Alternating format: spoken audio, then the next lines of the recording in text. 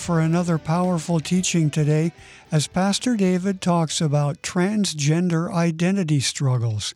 And as this becomes more and more a reality for many people all around us, it's truth we need to hear. Here's Pastor David. This is just one example. This is not a special example. Same-sex sexuality is one example of something that is justified and maybe even caused by this idea of mind-body dualism. But there is another one that's become more popular and publicized in recent times, and that's gender dysphoria. Some people would say transgenderism. Gender dysphoria was the most common way to refer to it back in the day. And still, it still is referred to that way by many people. The word dysphoria, according to the internet, means a sense of restlessness, anxiety, dissonance, or distress. And is the linguistic opposite of a sense of euphoria. Y'all know what euphoria is? Woo! Happiness. It's the opposite of that. It's the opposite of that. That means that people with gender dysphoria are in pain. Restlessness, anxiety, dissonance, or distress. That sounds like pain to me. Now, when we know the definition of dysphoria, it helps frame up the response of the Christ follower. How does a Christ follower react and respond to people who are in pain? With the love of Jesus Christ. Not condemnation, not separation, but relationship and love. That's how we respond. Piercy also writes, Nancy Piercy in her book, writes about a guy named Walt Heyer. Mr. Heyer had gender dysphoria, and he was a cross-dresser for a while, and then he had the gender reassignment, sex change surgery. But he eventually became a Christ follower. She writes this about him. When Heyer was still presenting as a woman, he began attending church. Tragically, the first church he visited asked him to leave. The senior pastor actually drove to his home, knocked on the door, and said, "We don't want your kind in our church." Somebody came in looking for the love of Jesus, and because their sin was more visible than the person next to them, whose sin may have been the ugliest thing in the world, the pastor literally goes out of his way to reject this person. What would that feel like? I don't know, and I don't want to know. But he did. This is the reaction some people have had to those struggling with gender dysphoria. Instead of them showing them love in someone's pain, they just reject the person. They can't deal with it. It's so different than what they struggle with, or maybe it's not. Depends on the person. This is a typical example of mind-body dualism. Now, I'm going to give you an example. I'm going to show you the gender unicorn, which is being used in schools all over the country to explain to kids the postmodern conception of gender. Do we have that? Is that up on the screen? There's the gender unicorn. This is in your kids' schools, just so you know. As you can see, it talks about gender identity, and you have your choices: female, woman, girl, male, man, boy, or other. And by the way, there's I don't know how many now. Facebook started with 50 that you could choose, and I think it went up to 70-something, and eventually there were so many genders that now it's just custom. You just type in what it is. There's literally that many genders. You didn't know that, did you? There's that many genders. Then there's gender expression. It can be feminine, it can be masculine, it can be other. And then there's the sex assigned, quote unquote assigned, as if the doctor's like, well, what are we going to assign this one? As if it wasn't medically assigned, right? Sex assigned at birth, male, female, intersex. Physically attracted to men, women, other genders, of the 50, 70, whatever genders. Emotionally attracted to men, women, other genders. Okay, here's the thing that will show you the mind-body dualism is clear as a bell. If you look, the rainbow is gender identity. It's a thought in the unicorn's head. You can see it classic puffing out of the head. Kids understand that, right? They know how to read comics. The physically attracted and emotionally attracted are these two colored hearts that are at the heart.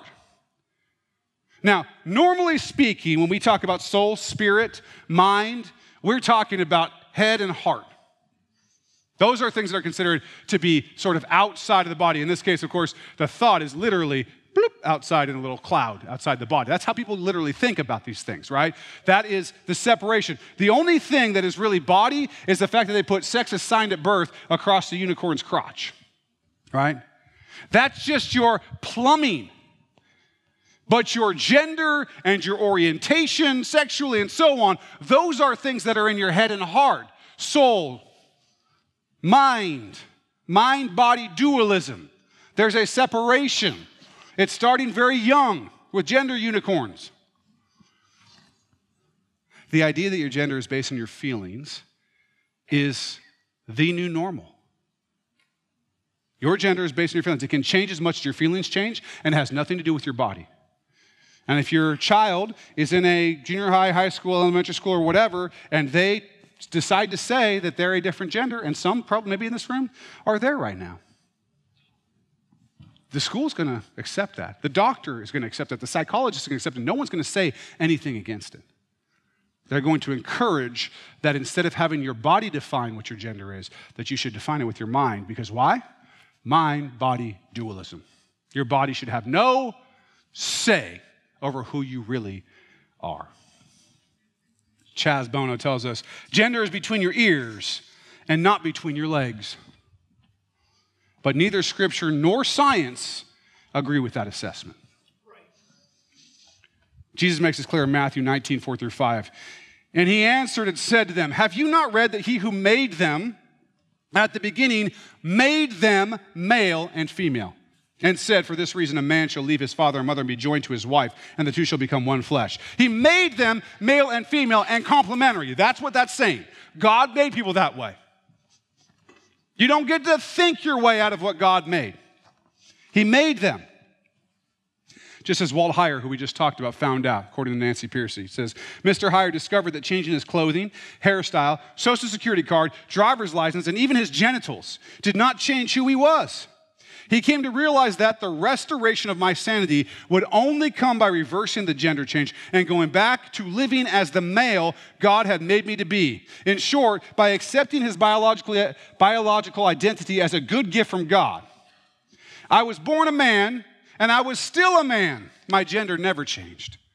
Heyer concludes, in spite of numerous cosmetic surgeries, hormones, makeup, long hair, nail polish, pantyhose, and high heels, the biological fact is that no one can change from one gender to another except in appearance. Our only choice is whether we accept our biological sex as a gift from God or reject it. Science tells us the same thing that Mr. Heyer eventually realized. Pearcey writes about a cardiologist named Paula Johnson who said this, every cell has a sex. And what that means is that men and women are different down to the cellular and molecular level. It means that we're different across all of our organs, from our brains to our hearts to our lungs to our joints. We are male and female all the way through. You can't change that. It's written into your design and God's purpose. It can't be changed. It is a glorious thing to be created a woman. And it is a glorious thing to be created a man. They are gifts from God. Your manhood or womanhood is a gift from God. And to reject that gift is covetousness. It's covetousness. You're saying, God, what you gave me was enough. I want that instead. It's rebellion. Again, so we're clear.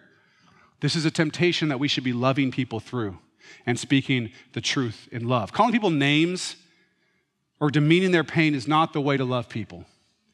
It is not what Christ followers are called to do.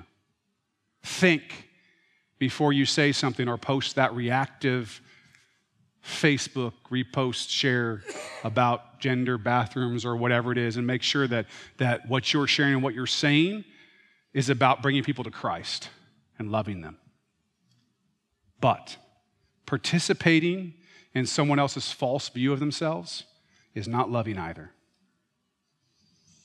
We should encourage people not to buy into mind-body dualism. That's our job in making disciples.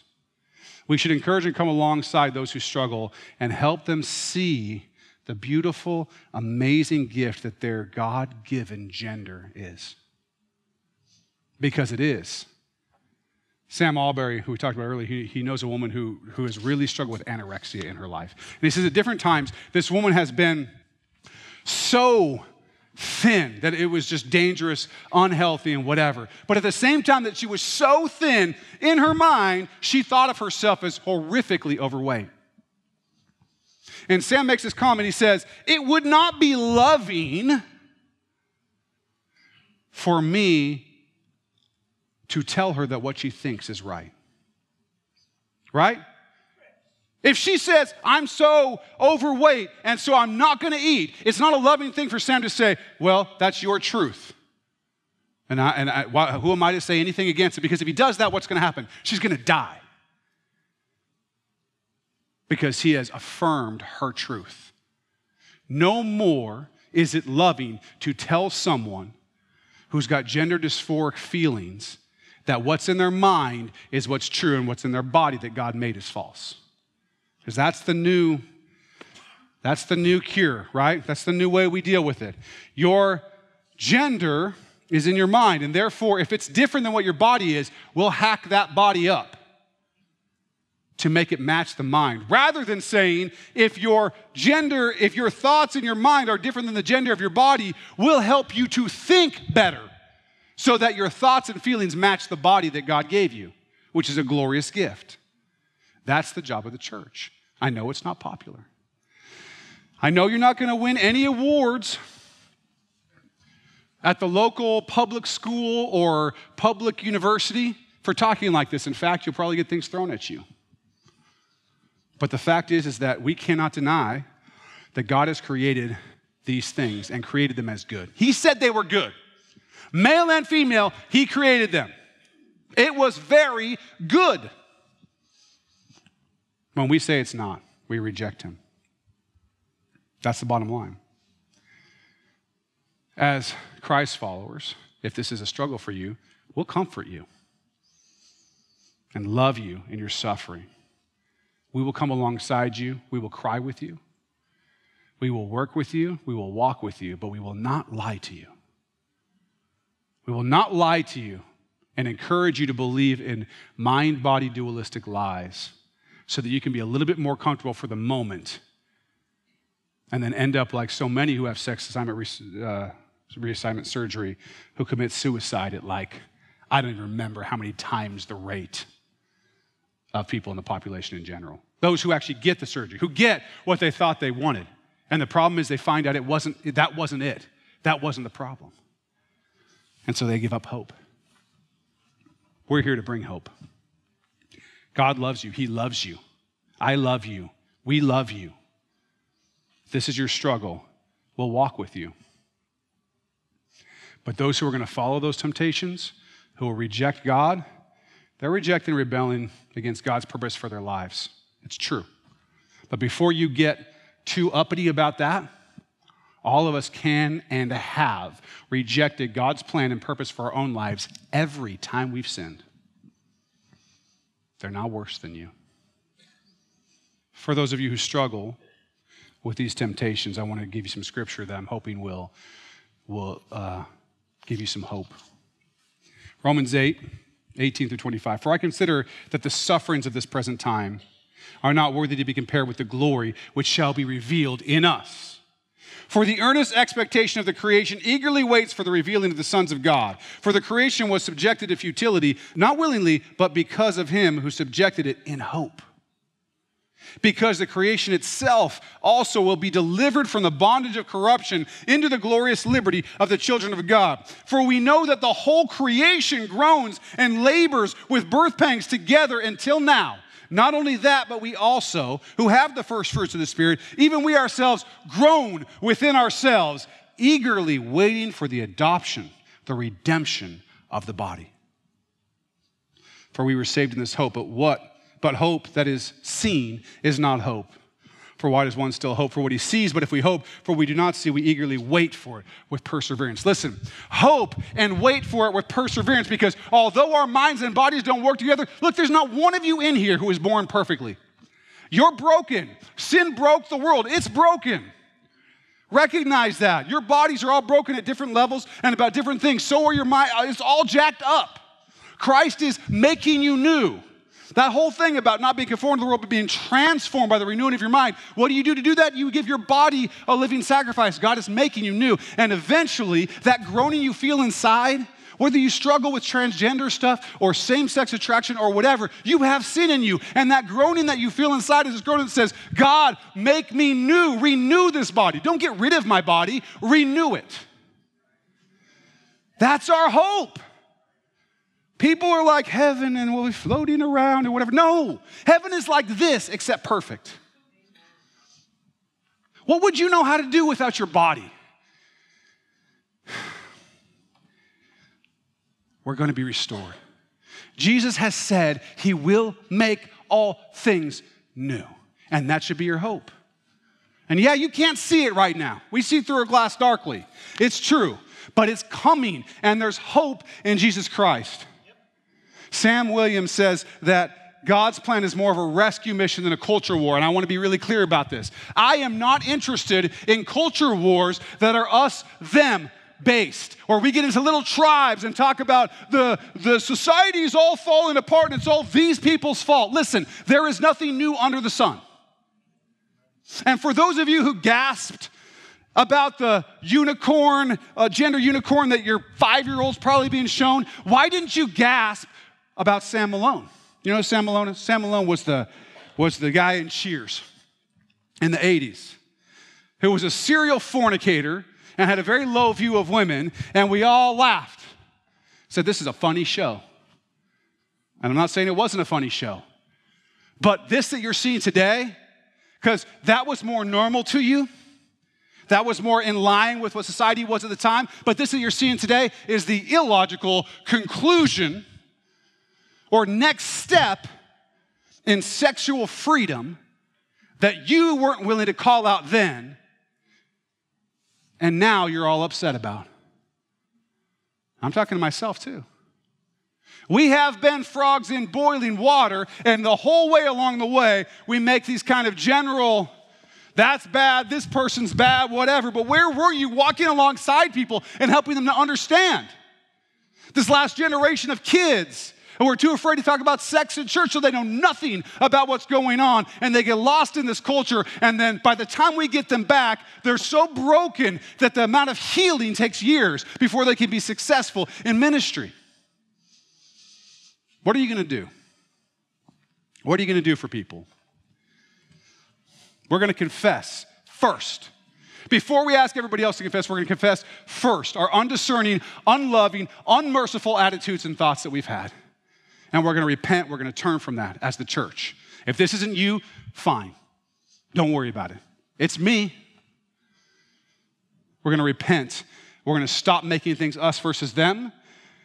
We're going to repent of treating people who are made in God's image and likeness as if they were the people that made us feel better about ourselves because our sins aren't so bad.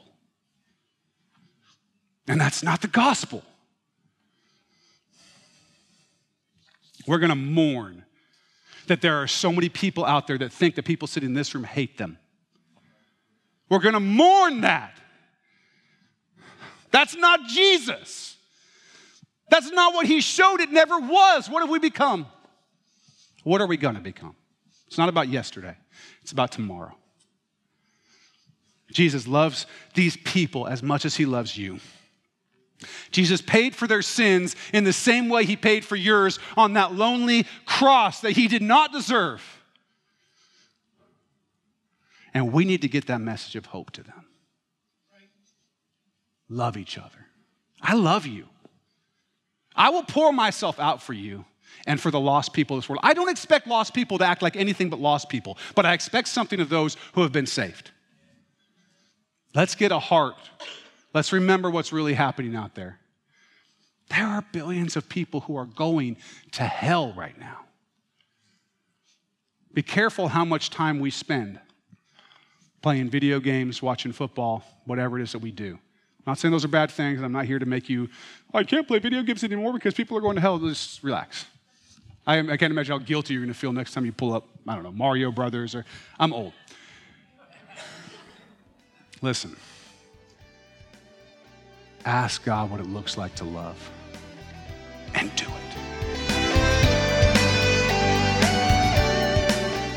that these episodes have been a blessing to you and really eye-opening too. At the end of the day, no matter who we are or what we do, we all need Jesus. And if we can help you find the forgiveness, peace, and hope that comes with knowing Him, call us at 360-885-9000 or come see us at Acts Church this Sunday morning. Easy directions are just a click away at actschurchnw.org. Thanks for listening, and I hope you'll join us next time for more Bible teaching with Pastor David Robinson here on Contemplate.